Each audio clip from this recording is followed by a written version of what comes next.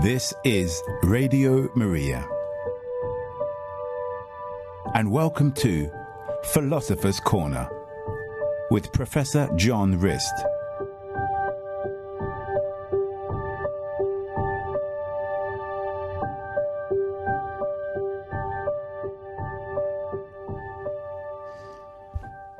A very warm welcome this afternoon.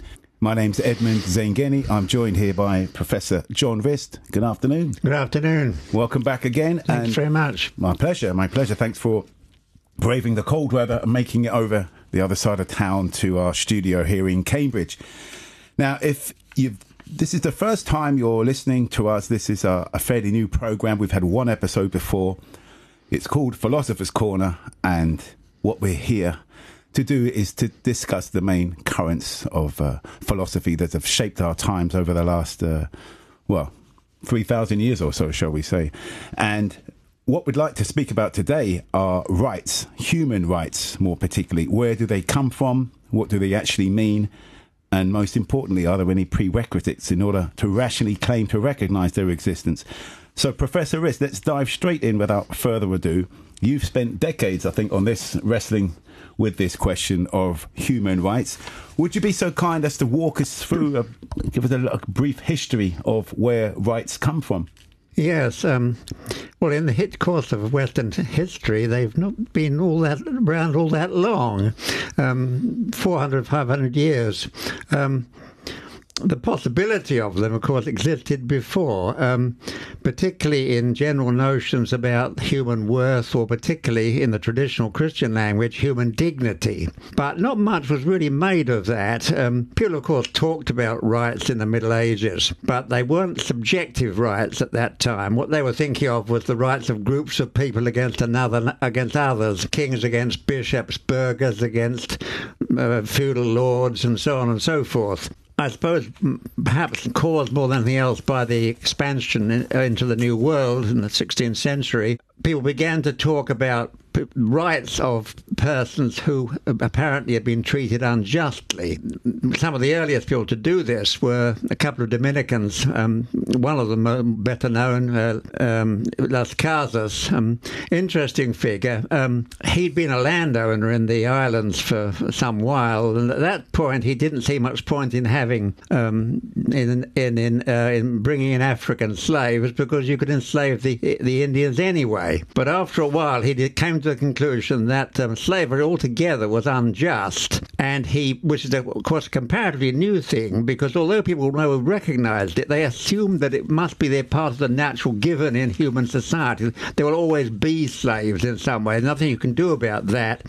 What you can do is make their lives a little better, and if you're a decent person, you'll do that. But the institution as such was regarded as a permanent phenomenon of human life. Well, Las Casas took the view that it was unjust, and he made then the rather decisive move for his time, and it was picked up by others, of saying that people had a right not to be treated like that. Individuals had a right to do so.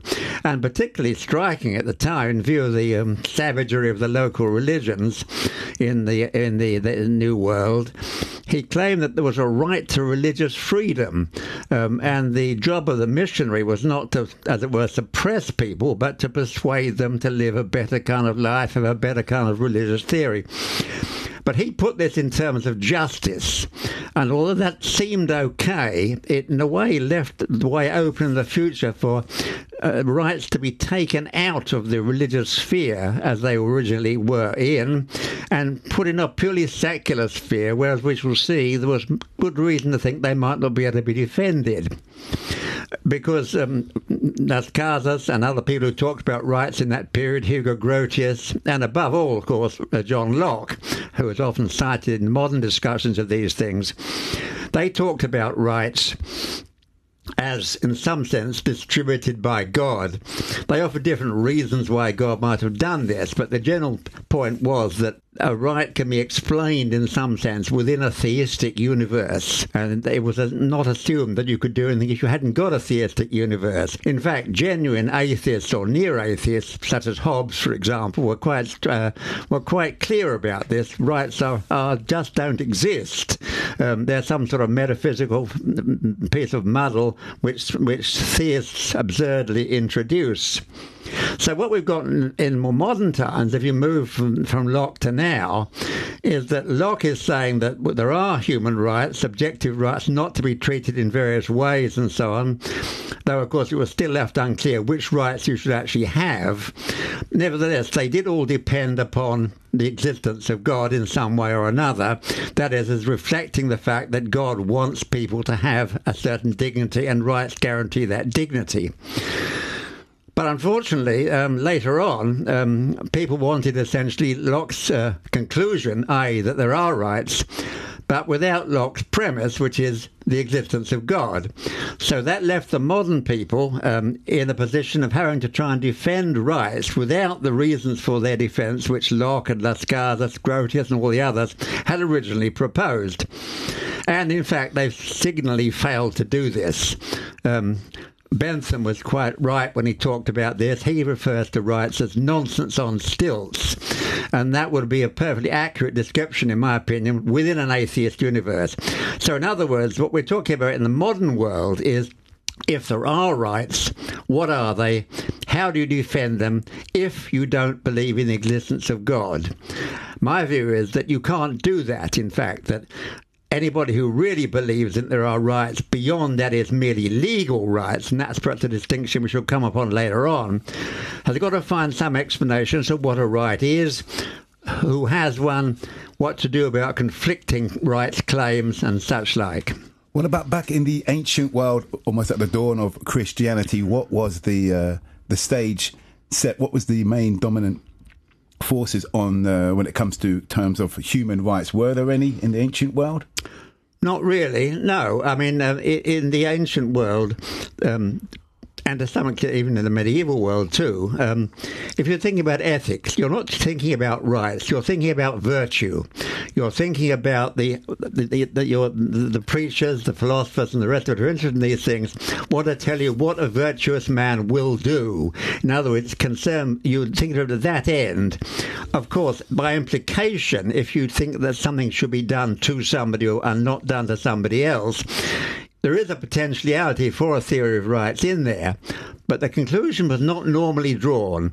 That the way it was always approached was, what should the good man do to other people? And it was put in those terms. So we think of this as what we now call very often virtue ethics. It's been revived quite a lot in modern times as a result of a number of prominent 20th century philosophers like Elizabeth Anscombe. But it's a basically Aristotelian idea in that form, and it implies if there are rights, they are secondary to responsibilities and the moral qualities of the agent. Secondary to? Yes. I mean, in other words, there's a relationship between rights and responsibilities. The ancient man, if he were offered a rights theory, would say responsibilities come first because you should be concerned with looking after your own being a good person. If they entail that somebody else has a right, that's how it would follow, but not the other way round. In other words, you derive rights and responsibilities and duties, but you can't derive responsibilities and duties from rights, as the modern person seems to think you can. Could you explain how the modern person seems to think you can derive rights from responsibilities? Well, I don't really know how he does it, because he doesn't really answer this question. As I said before, most people who talk about rights assume that they are such a thing. I suppose what often happens is that they confuse the notion of a legal right, that is, when someone can get a law passed to allow, and something which is stronger than that, which is a universal. But of course, there is a real difference between what is moral and what is legal. And merely because you have a legal right, that is, you've somehow got the power to compel people to behave in this way and say that X has a right and you're not allowed to treat him badly, that doesn't really follow that these rights are more than the regulations of some human society, which another human society can perfectly well come along and change. Why is a rights-based theory better than a non-rights-based theory? in my view, the humanist or anybody else talking, as it were, in a non-theistic context has completely failed to answer that question.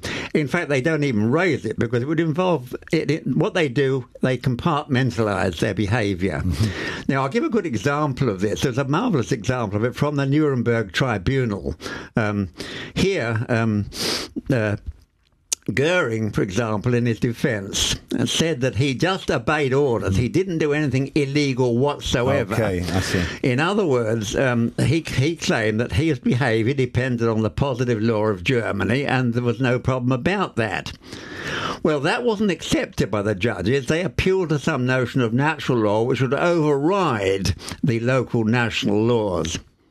But in fact, most of the judges, and perhaps even all of them, didn't really believe in natural law.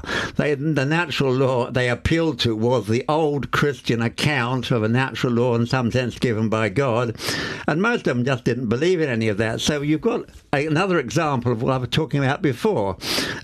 People wanting a conclusion, i.e. that there really are more than national laws, there are universal laws, but no explanation is given as to how they are formed, what they are, and so on. Or why they exist, even, sure. Yeah. How far do you think the Christian account of the natural law had an influence then on the history of human rights?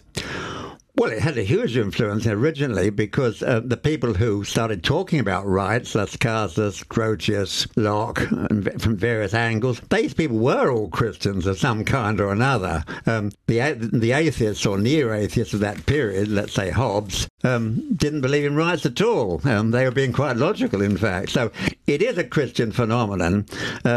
But it's a Christian phenomenon which depends upon the fact that in Christianity, any kind of ethical theory has to be supported behind itself by some metaphysical or theological claim which the atheist either doesn't like or just doesn't want to hold or rejects.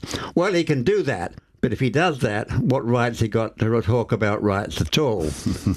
As I was doing a little research for this and just a few notes here and there, I was searching across the internet and I saw a video on human rights just to understand what the modern kind of take on it is. And according to the UN, there's more than 30 human rights that are all lumped together that are called human rights, and they are listed in this Declaration of Human Rights.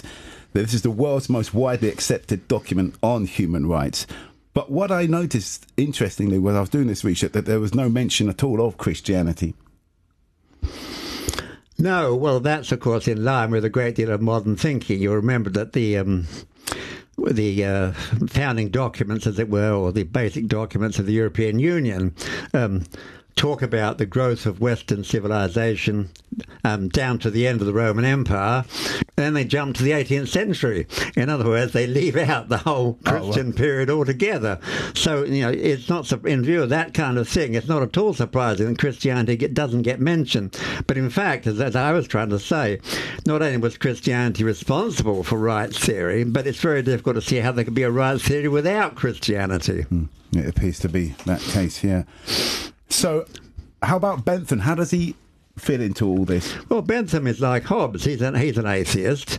He's just logical. He realises that an atheist must live in a value-free universe, so that whatever laws are passed are based on the decisions of human beings. They can be no more than legal truths, up to change. Now, he thinks that some are better than others, but that's a matter of almost a personal choice. There's a story about Bentham, in fact, that somebody asked him. He was a well-known philanthropist, did much good in many ways. Somebody asked him, why do you do that? And he said, well, I just like that kind of thing. I mean, this may not be true, but it certainly works, as it were, in a reasonable account to apply to him. Of course, the objection is other people like other kinds of activities too. Why should you prioritise yours over anybody else's? The answer to that is you prioritise it if you've got the power to enforce it. That's the only way to do it. I see. Great. Well, if you just joined us, we're here live from our studio with Professor John Rist, and we're talking on rights on Philosopher's Corner. If you'd like to join in the conversation and phone in for a question, the number to dial is 01223 375564. That's 01223 375564. We're going to take a very short music break now as we open up the lines, and Professor Rist, what song have you chosen for us this afternoon? The Boar's Head Carol might seem appropriate to the season. Okay, well, here it is. The Boar's Head Carol. The boar's head in hand bear I, bedecked with bays and rosemary, and I pray on my masters be merry, modestis in convivio, caput apride ferro, redens lares domino. The boar's head, as I understand, is the rarest dish in all the land, which thus bedecked with a gay garland, et thus servire cantico, caput apride ferro, redens laudes domino. A steward hath provided this in honor of the King of Bliss, which on this day to be served is in Bethlehem Siartio, caput apride ferro, redens laudes domino, caput apride ferro, redens laudes domino. This is Radio Maria. A very warm welcome back to Philosopher's Corner. I'm here with Professor John Rist, and we're here discussing rights, and many of these topics are from one of his latest books he wrote together with his wife Anna Rist. It's Confusion in the West, and I'd like to say now it's a great read. It's available now, I believe, on Amazon. Is that right?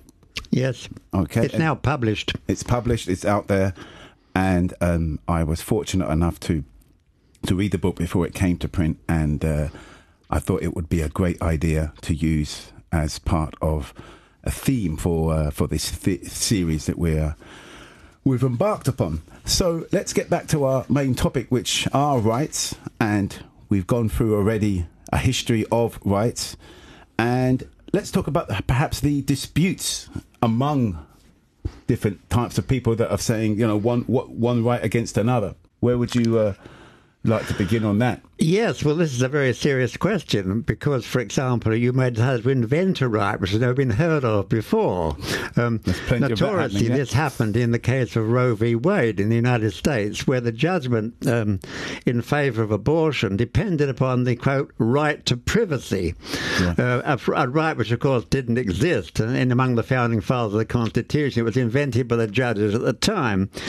And what that shows is that anybody can claim some kind of right. Doesn't matter what it is. But, of course, it does raise the question, sometimes these rights may quarrel with one another.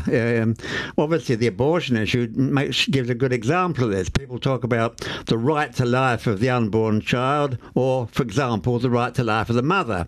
These may be in conflict. How do you resolve them? Well, there are two alternatives to the way to resolve a sort of claims like that. In some cases, of course, you might say, well, you can just dismiss some claims as absurd. I remember when I was in Toronto in the student newspaper, somebody wrote that every student's got a right to get drunk. This needn't be taken seriously. But if you said, for example, every student has the right to have enough to eat, that would be rather different. Now, what kind of claim is that? Well,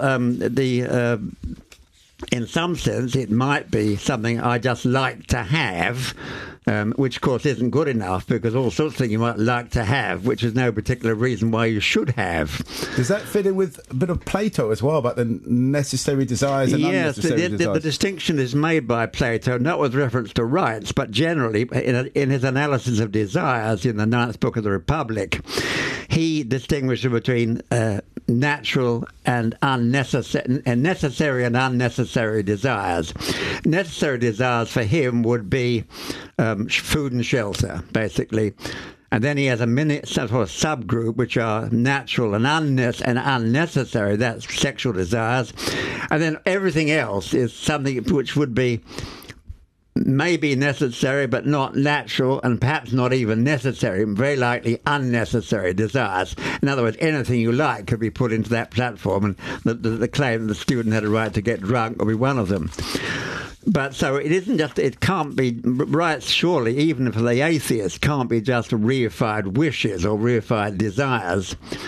A better claim would be that they are reified needs, in accordance with what Plato was talking about in that passage. That is, some things you really need, and you may say, I have a right to have them. But have you? The curious thing here for the humanist is that by saying that, yes, you have, he's breaking one of his own basic rules as set up by Hume. Hume always claimed that you can't derive value statements from statements of fact. So that means that if it's a fact that you need food, it wouldn't follow that anybody has any obligation to give you any food. Okay. You do need it. That's perfectly true. But of course, if you look at the natural world, which is what you'll be dealing with here if you're dealing with a value-free universe, the giraffe might not have, or the antelope might have a genuine need not to be eaten by the lion, but the lion still eats the giraffe, and that's how it is, as it were, or the antelope, whatever the animal is. So essentially, we're in that kind of world. It's rather sad that Hume pointed out the weakness of this kind of argument, but conveniently here, though normally Hume is a bit of an idol, here something useful he says is ignored by the humanist. In fact, that is, they're claiming that in their world, they're a godless world, then in some sense you can move from statements of fact to statements of value, i.e. X has enough value that he should be given, say, basic rights to food, shelter, and so on and so forth. But he actually, it means in fact that for the humanist, rights can be neither reified wishes nor even reified needs, even if those needs are genuine, because there's no reason why anybody should accept to follow the reason unless it can be enforced again. In other words, rights in the humanist world are simply what you can make legally enforceable. And we see this all the time now with the arguments, for example, about LGBT rights and so on. They've come into prominence because somehow or other people have got to the position where they can enforce such rights on the public, whether the public like them or not. But that's just part of the confusion which we're all in about rights. So what we've got to find in some way or other is a way to decide, or at least begin to decide, whether if rights do exist, why should we accept this one rather than that one, which seems to be in contradiction with it? Again, there's no real answer to this in a non-theistic universe. It becomes an arbitrary decision in the end. The Christian, of course, can do a bit better than that, and maybe some other religions can too, but certainly the Christian can, because he would want to say that the only rights which are legitimate and therefore are natural, not merely legal, are those which, in God's view, as understood in the religion, will make people better. In other words, if a right makes you better, you have some sort of claim to have it. If it makes you worse, then there's no claim to have it at all. That's based on the fact, of course, that God does not want to make you worse. But again, that's a claim which a Christian can hold, showing that his account of rights on this area too is not merely better, but even begins to be comprehensible without compartmentalizing the mind as the humanists will normally do. But even in the theistic world, there's a lot of arguments over what is right and who should have what rights and what those rights should be. So it's not all like one big happy family. There must always be arguments about this. You can't avoid that. As in most philosophical questions, you have to rely on doing the best you can, so to speak. Okay. But if you start with a basic principle that no one's got a right to do things which will either harm himself or harm the society in which he lives, unless a very special reason can be found for that. For example, in the case of what might happen in a just war, will be an example of that. Unless you can do that, then you must assume that for the Christian, yes, he will have to say to his believers, there's your axiom. You can claim a right if you really believe that's what God would want you to have in order that human beings should be better. If you claim something else, then you're contradicting yourself. What, like the student who got the right to get drunk, for example? Yes. Well, that was. I mean, I picked that example merely because it's quite arbitrary. But actually, the Supreme Court of the United States were equally arbitrary when they suddenly said we have a right to privacy. They offered no justification for that for all. It's just that we like that idea. That's all it was. And you can see one of the reasons now why Roe v. Wade was struck down. I see. So, with regards to the abortion issue as well, that's obviously human rights. There's a lot to do with that. And who gets to have more rights, the mother or the unborn child? Yes, well, obviously, extreme cases like that are very difficult to arbitrate, and it's probably possible. It may be impossible even to give a rule which will solve that very rare problem as it is in the modern advanced society. There, you obviously, as with most cases, in the end, the rules will go that far. But in the end, it's got to be up to the individual in accordance with his own beliefs, particularly if they're Christian beliefs, of course, but whatever their beliefs. He must decide the difficult questions by himself. You can't make a law which will solve every single problem. In the end, the law gives you guidelines, quite strong guidelines in this case, but it won't solve your problem in hard cases that you have to use the virtue of prudence. And that is an important and often neglected virtue, I would say, and good deal of discussion among religious people. There are some people who seem to think that prudence just doesn't matter almost. I don't want to go into that now, but I just throw that idea out. Interesting, yeah. I would dig deeper on that, but we only have a certain amount of time. So when do you think there was this split when the secular world wanted to still hold on to these ideas of ethics and human rights, but put them into this atheistic compartment? When was that split started, would you say? We said we know Locke is the sort of founder of human... Well, Locke is still a theist. He's still a Christian of some kind. Yeah. But obviously the problem grows as atheism, or at least even agnosticism, becomes more and more prominent. That is in the 19th century, primarily in the 19th century. Yes. But even then, it took a long time for these Christian habits, so to speak, tribal habits almost, when people had ceased to be Christian, but still they were there in the society. It took a long time to wear them down. What we're dealing here with a rather wider phenomenon which you can observe in 20th century history, for example, in the United Kingdom.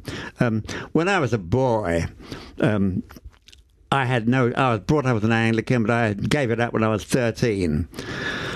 But I had no idea but I couldn't possibly conceive that the number of people who are Anglicans now would be a possibility, that the church would have got in such a mess by now. It would have been beyond my imagination. But in fact, what happened in that case is that the structures, as it were, for destroying the Christian base were in place. But it required catalysts of some kind or other to make it work. It's as though you were suddenly bursting a balloon. And the balloon then burst, the Christian base was wiped out. And for a while, the Christian conclusions, as I said, like Locke's conclusions, remained.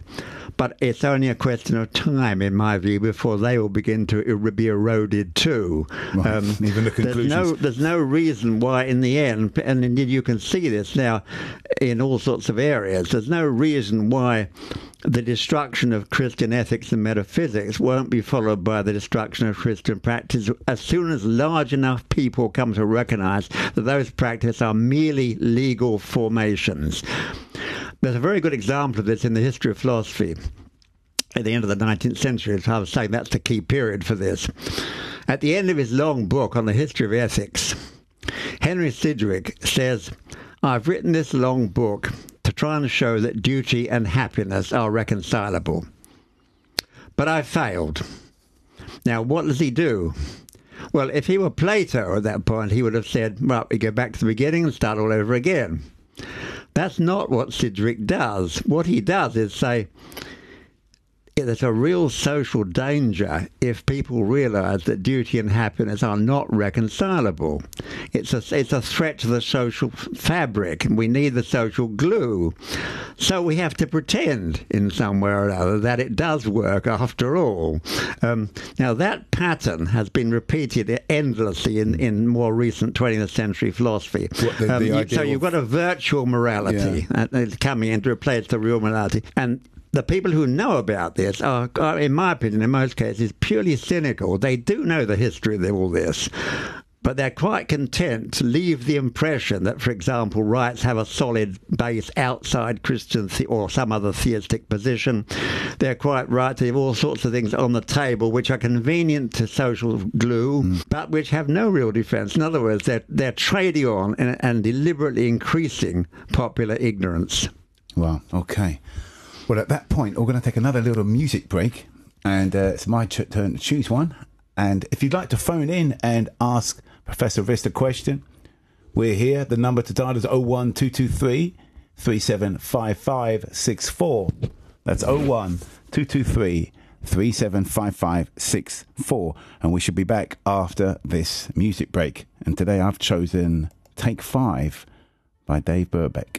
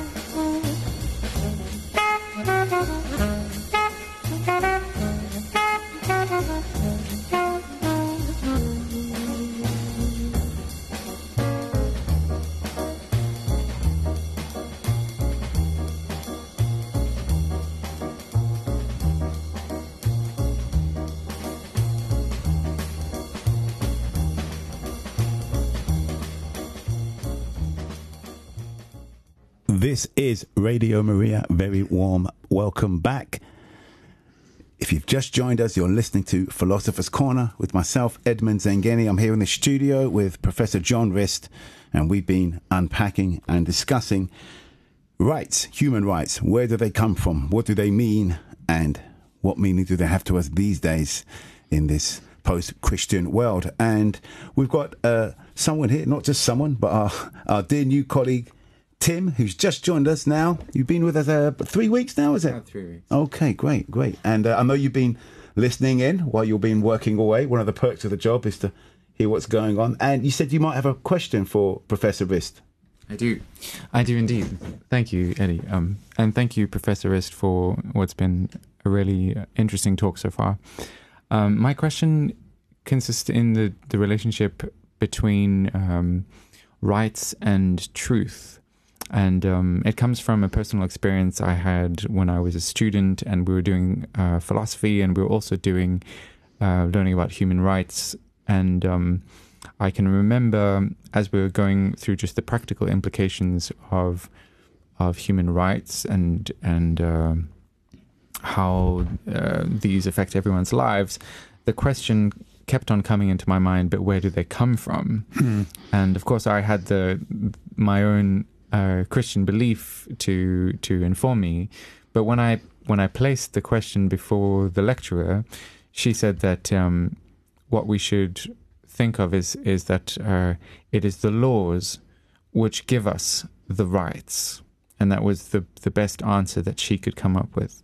So I have a question and then a follow-up question, and the first one is, what is the connection between rights and truth in the Christian tradition? And then I'll have another question after that. Well, certainly any serious rights theory must have some relationship to truth. Otherwise, it's purely arbitrary. when I mentioned the example of the right to get drunk, that seems to be pretty arbitrary. And there's no reason to believe it's true that every student's got a right to get drunk. And obviously, from the Christian point of view, we're talking about truth all the time, because we're talking about the existence of God and the fact, and since God is, in Christian terms, traditionally associated with truth as being the source of truth, being the means of identification of what is true and what is false. There is no problem from the Christian point of view about this. It's something which seems to be a claimed right, which in some sense infringes upon truth as understood as reflecting God's nature, is not going to be a very good claim. Your teacher, of course, did what most people do, of course, under those circumstances. Since they haven't got any real answer to the question, they say, well, it's rely on the law. But as I said before, and I mentioned the case of Goering, the law can be set up any way you like. Almost anything can be made legal. And that brings me to a question which I'm going to discuss a bit more later on, which I'll leave for your subsidiary question first. But I'll just say, what happens in such cases when people start talking about what's legal? Now, here's a really extreme example. I cited it in our book. The commandant of Auschwitz, Rudolf Höss, delivered himself with the remark, "I'm perfectly normal.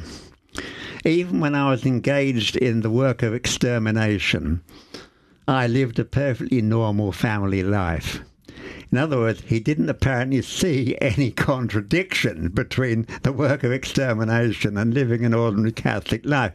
Most people think this is really a rather bizarre claim, as it were, but people believe that. And he's an extreme example, but he's only an extreme example of a phenomenon which is extremely common in our society.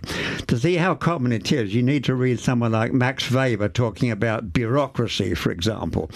The job of the bureaucrat is to make things work in the very small area that I run. It doesn't matter what happens outside. Or as Tom Lehrer put it in a rather famous song about Wernher von Braun, the rockets go up, who cares where they come down? That's not my department, said Wernher von Braun. Now, these examples are telling you that what exists in this world, in the bureaucrat, as Weber puts it, lives in an iron cage. His job is to do a specific thing without asking what are the implications for other things. An atheist philosopher actually has given some rather good examples of this. I'm thinking of Derek Parfit, who has an example in one place. He talks about what he calls the case of the harmless torturers.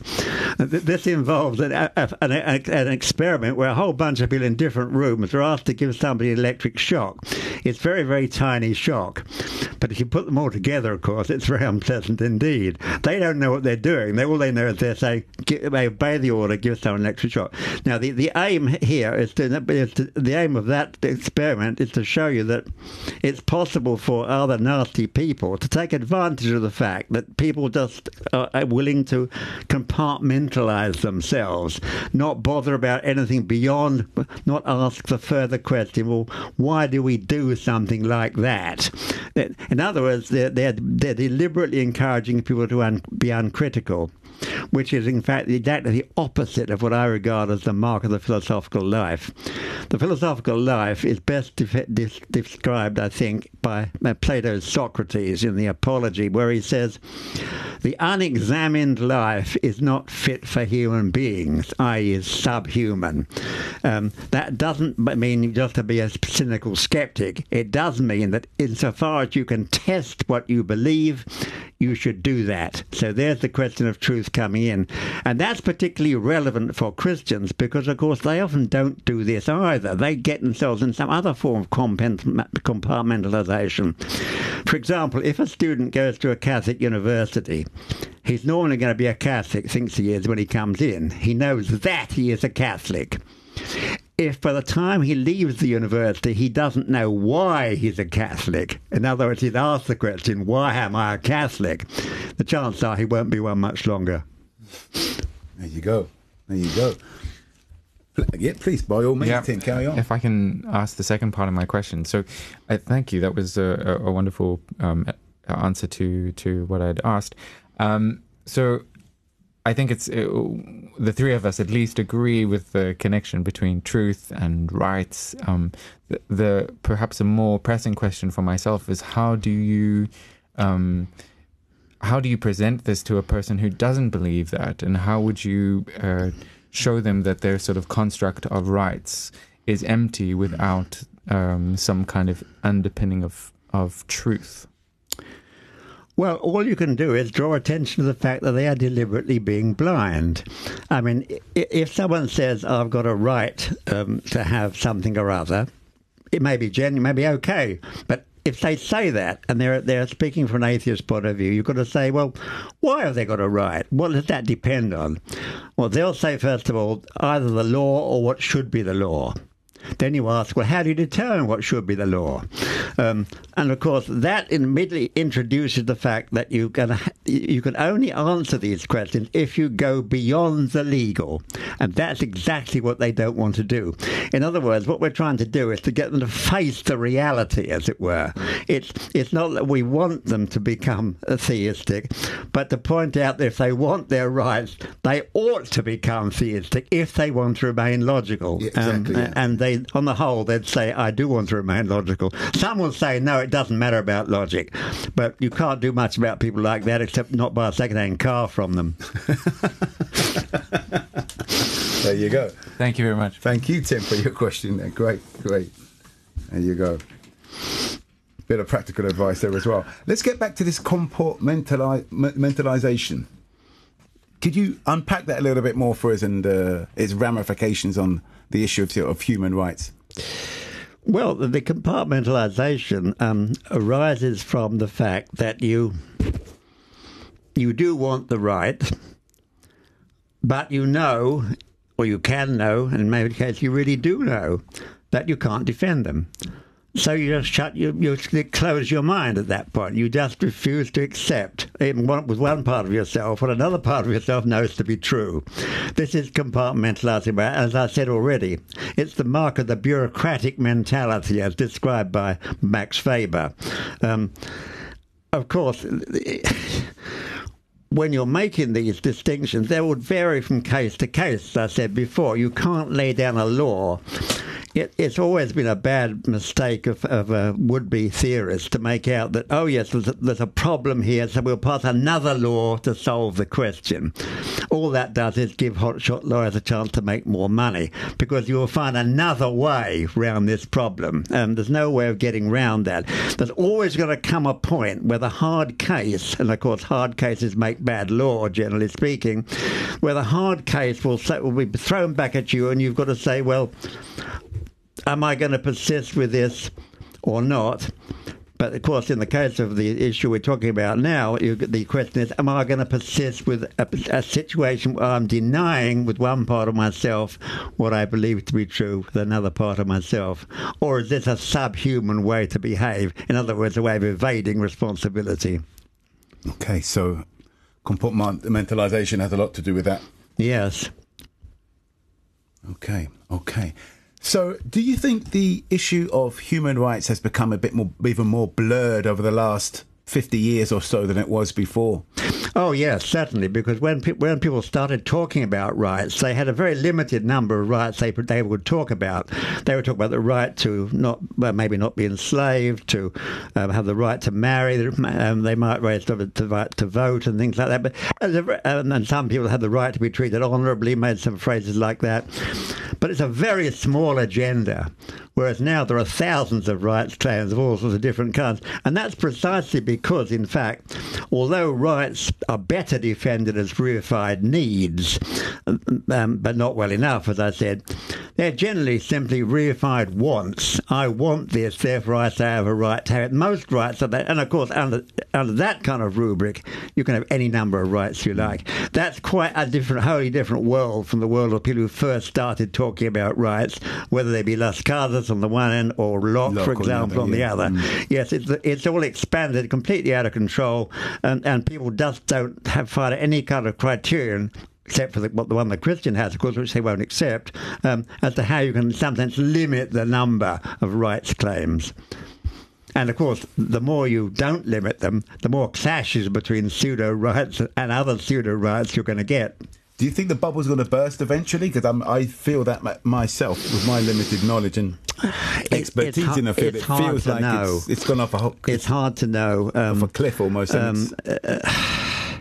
Something has to give now. Well,